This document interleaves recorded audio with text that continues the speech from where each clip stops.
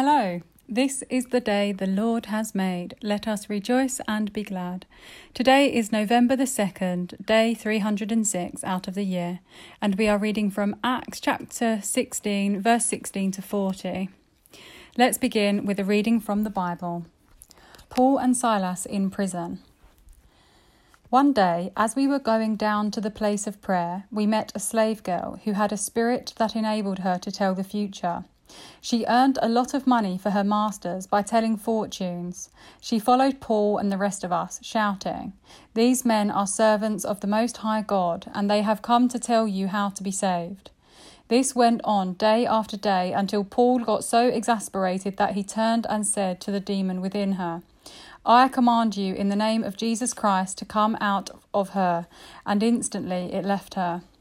Her master's hopes of wealth were now shattered, so they grabbed Paul and Silas and dragged them before the authorities at the marketplace. "The whole city is in uproar because of these Jews," they shouted to the city officials. "They are teaching customs that are illegal for us Romans to practice." A mob quickly formed against Paul and Silas, and the city officials ordered them stripped and beaten with wooden rods. They were severely beaten, and then they were thrown into prison. The jailer was ordered to make sure they didn't escape, so the jailer put them into the inner dungeon and clamped their feet in the stocks. Around midnight, Paul and Silas were praying and singing hymns to God, and the other prisoners were listening. Suddenly, there was a massive earthquake, and the prison was shaken to its foundations. All the doors immediately flew open, and the chains of every prisoner fell off. The jailer woke up to see the prison doors wide open. He assumed the prisoners had escaped, so he drew his sword to kill himself. But Paul shouted to him, "Stop, don't kill yourself. We are all here." The jailer called for lights and rain to the dungeon and fell down trembling before Paul and Silas. Then he brought them out and asked, "Sirs, what must I do to be saved?" They replied, "Believe in the Lord Jesus and you will be saved, along with everyone in your household."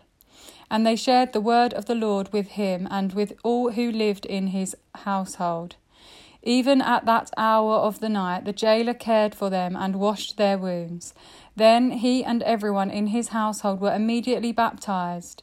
He brought them into his house and set a meal before them, and he and his entire household rejoiced because they all believed in God. The next morning, the city officials sent the police to tell the jailer, "Let those men go." So the jailer told Paul, "The city officials have said you and Silas are free to leave. Go in peace." But Paul replied, "They have publicly beaten us without a trial and put us in prison, and we are Roman citizens. So now they want us to leave secretly. Certainly not. Let them come themselves to release us."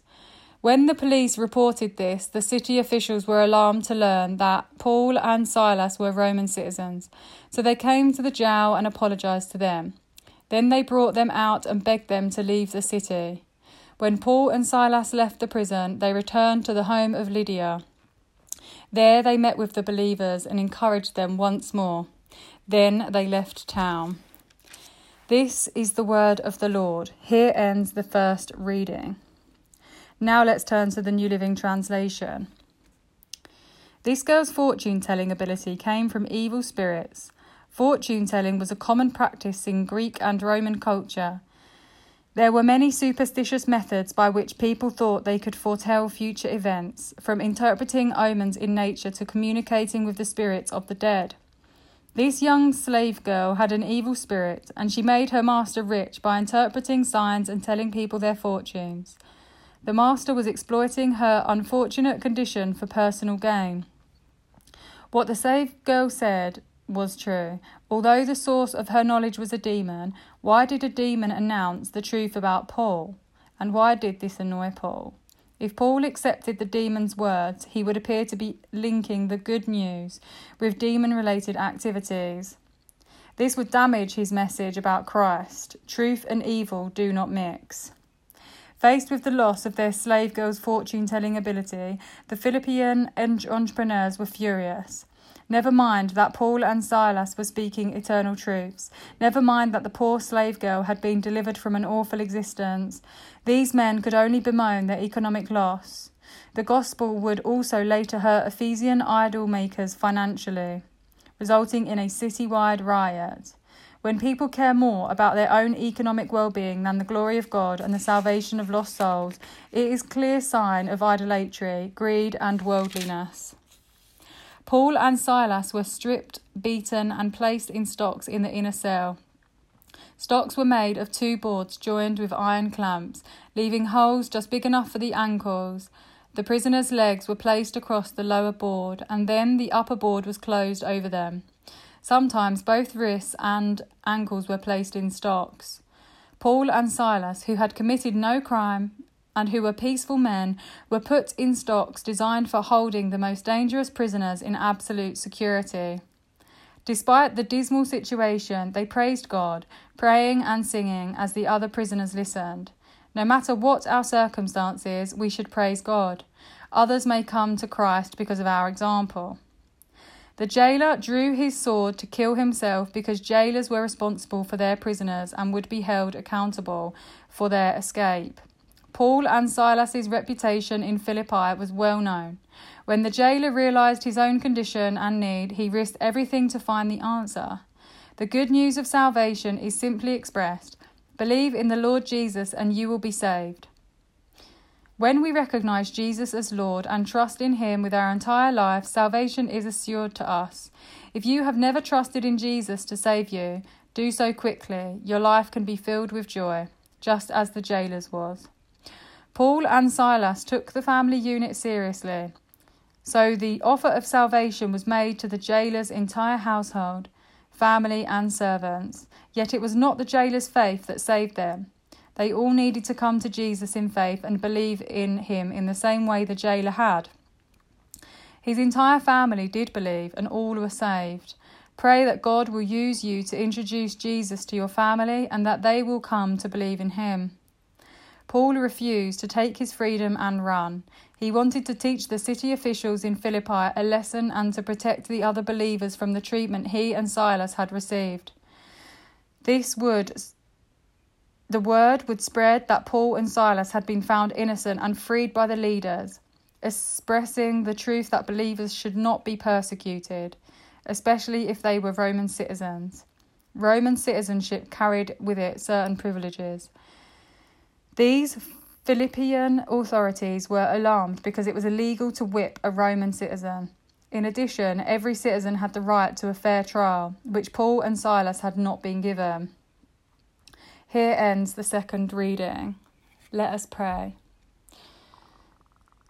Lord, we praise you this day for the abundance that we've experienced in our lives, for the people who you've placed along our paths and through which you work through. Lord, we're grateful for the hope, comfort and support that we've been fortunate enough to receive from fellow Christians and fellow non-Christians, people who, whether they know it or not, are God-fearing people that love the Lord with all their heart and all their soul and all their mind. Lord, we give you thanks this day that we continue to walk in faith with one foot in front of the other. We don't know what's on the other side of our comfort zone. Only you do. But we also know that by the word and the guidance of the Holy Spirit, that you will lead us into good things, Lord. This day we put our faith in you. We trust the way, the truth and the life as it unfolds, minute by minute, day by day. And Lord, help us not to worry, for worry is praying for things that we don't want or need. Instead, help us live in love. Deepen our understanding of what it means to love and to be loved. but more importantly, to serve our neighbour, to love ourselves and the people that we come into contact with every single day. In the name of the Father, the Son, and the Holy Spirit. Amen.